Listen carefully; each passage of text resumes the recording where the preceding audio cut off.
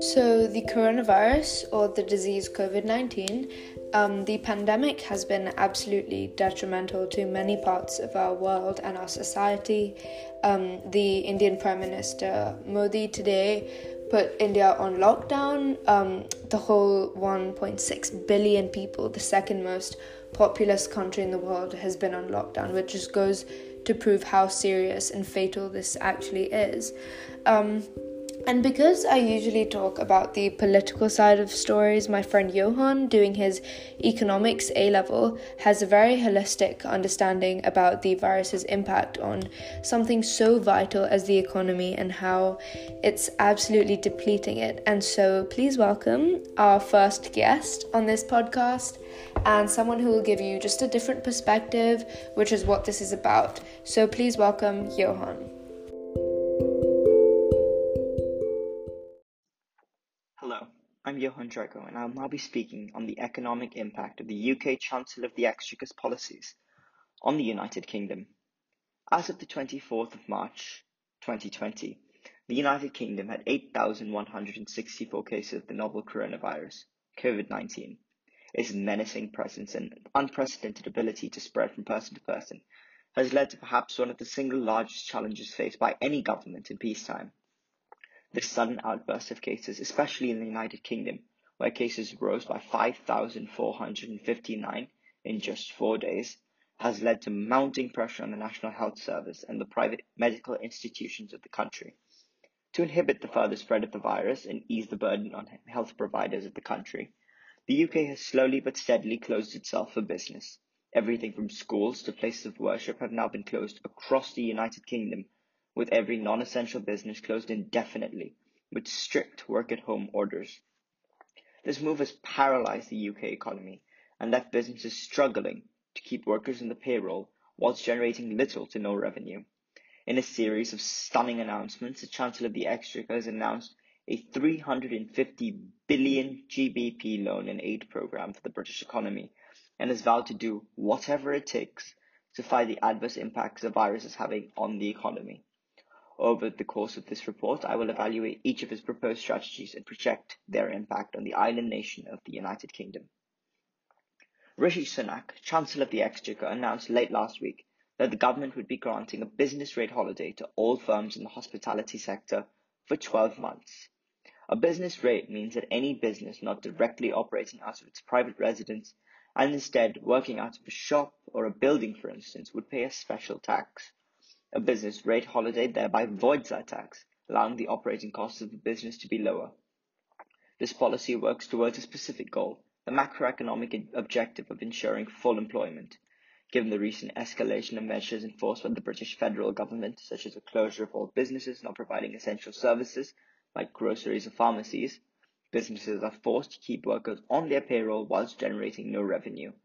This means that such a policy was of paramount importance, quintessential to keeping people in their jobs and reducing the impact of cyclical unemployment.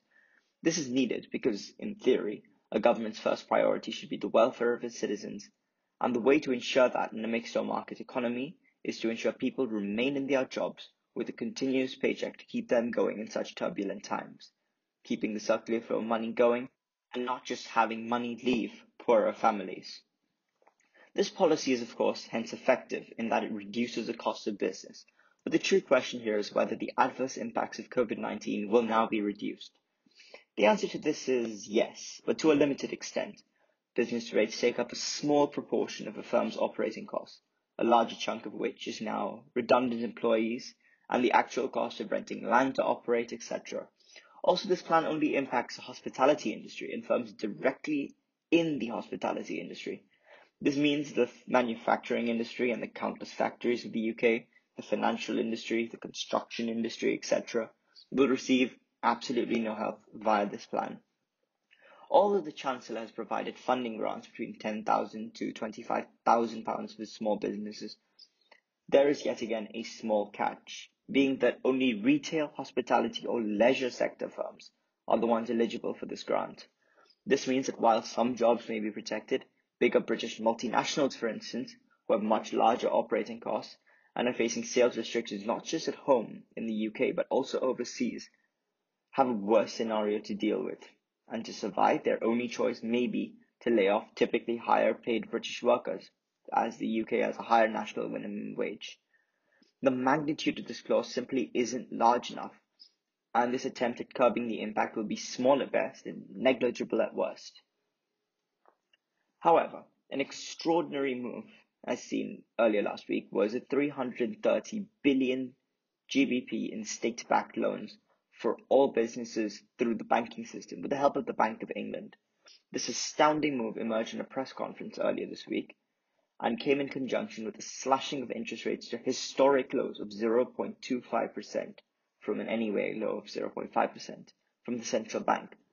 This means if commercial banks pass this rate on, firms and households will be able to borrow at virtually non-existent rates. The £330 billion scheme is, however, slightly different. The British Finance Ministry stated that the plan allows for any viable business with a turnover of up to £45 million would be able to apply to banks for a 12-month interest-free loan, 80% of which will be guaranteed by the government. Reuters reported that this scheme will help small and medium-sized firms borrow up to £5 million to deal with coronavirus stoppages. These two monetary policy additions will be invaluable to small and medium-sized firms in allowing them to keep employees on their payroll and paying them with government-insured money, whilst worry about actually paying that money back later with no interest for these firms. This move will definitely have a much larger impact than the previous one discussed. The magnitude of this policy, allowing any business making less than £45 million annually to borrow at no interest, is large as it encompasses innumerable domestic firms. Furthermore, a high maximum borrowing limit at this lucrative interest rate, the maximum limit being 5 million GBP, will almost definitely suffice these small firms for this temporary time period, covering employee salary or building rent and such. Larger firms can take advantage of this incredibly low interest rate, instead allowing for their continued survival. This move will likely have a significantly more of an impact. First and foremost, it will almost definitely ensure the continual flow of the circular flow of income, as businesses pay employees and employees in turn can afford to purchase groceries, medicines, or pay hospital bills, etc. This move will also not hinder the actual production of the UK economy. If this scheme wasn't in place and unemployment soared, for instance, actual production of the UK would crash dramatically. Typically, after such an event, aggregate demand in an economy would be immensely low, as customers cannot purchase goods during quarantine periods, and as they refrain from making larger purchases, such as cars or houses, for a certain period of time after these turbulent times, because they're simply pessimistic about the future of the economy, as explained in Keynesian's animal spirits theory. Even business investment would be typically lower, as business would be trying to stabilize themselves after paying employees and rent while generating little to no revenue, likely. This plan heavily decreases the impact of that, as governments increase the availability of financial capital for firms. No matter how much aid the government provides, aggregate demand will fall for the next few quarters, at the very minimum, and the GDP of the nation will fall with it. As a result of this lowering demand, firms will adapt by reducing their supply as well. This will cause massive spare capacity in the economy, and typically in a situation like this, a true market economy firm would terminate employees to survive, in accordance with Adam Smith's theory. But with this level of government intervention, most workers will remain employed, just underused in the future, as the unemployment rate will definitely increase. This, however, is an unsustainable method of production, and given that the UK government cannot keep shelling out money and can't keep giving businesses loans that make no revenue, the policy will have a short-term impact. For the end of this first quarter and the start of the second, this plan can help keep people in jobs, but after that, the economy must return back to an open for business position. While firms that sell products with inelastic demand, especially in this global climate, such as food providers, healthcare providers, etc., may survive, elastic good producers and luxury good producers won't be able to sustain business. Therefore, this policy is, overall, it's a brilliant policy, but for the short term alone. And if the coronavirus epidemic prolongs itself, the government will find itself in a very difficult position to continue funding the policy in this matter or extend it on without placing inflationary pressures on the economy, something that the UK government wants to avoid desperately. In dire conclusion, the economic impact of the Chancellor's policies on the UK economy will not be sufficient, at least in theory. So far, the UK has pledged £350 billion to fighting the virus, something that the Chancellor of the Exchequer spoke about, stating, "This is 15% of the value of the economy." Normally, economic announcements are worth fractions of a percent of national income. This is about a fraction of our entire GDP. And that is because self-isolation and suppression moves announced yesterday will remove a chunk of our economy. And the truth is, he is right. Self-isolation and the closure of massive firms temporarily, the effective end of a large proportion of consumer spending, and falling business investments will be terrible for the economy, without the slightest bit of a doubt.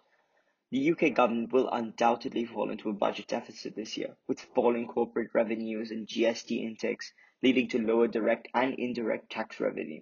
The government cannot produce more money than it takes in from tax revenue without mounting massive inflationary pressure, which would harm savers whose banks' interest rates don't typically rise in line with inflation. Meaning the government cannot afford to print more money either. Therefore, with these few monetary and fiscal policies, the government can expect a short-term solution where the economy may return to some sense of normality. But if this period of a high number of coronavirus patients is extended or is longer than expected, the government can expect to bail out airline companies which have been grounded and which the Chancellor has already denied help to, aid bigger businesses which they have avoided so far, and increase welfare and job seeker allowance provided to terminated workers, or it will be in possession of a morbidly paralyzed economy for the foreseeable future.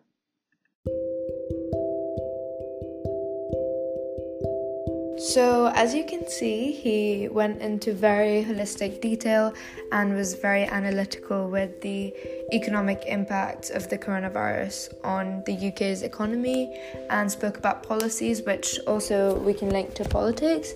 And I want to have more perspectives like this on, so maybe a socialist perspective, just so we can broaden our horizons more than politics and the political side of stories.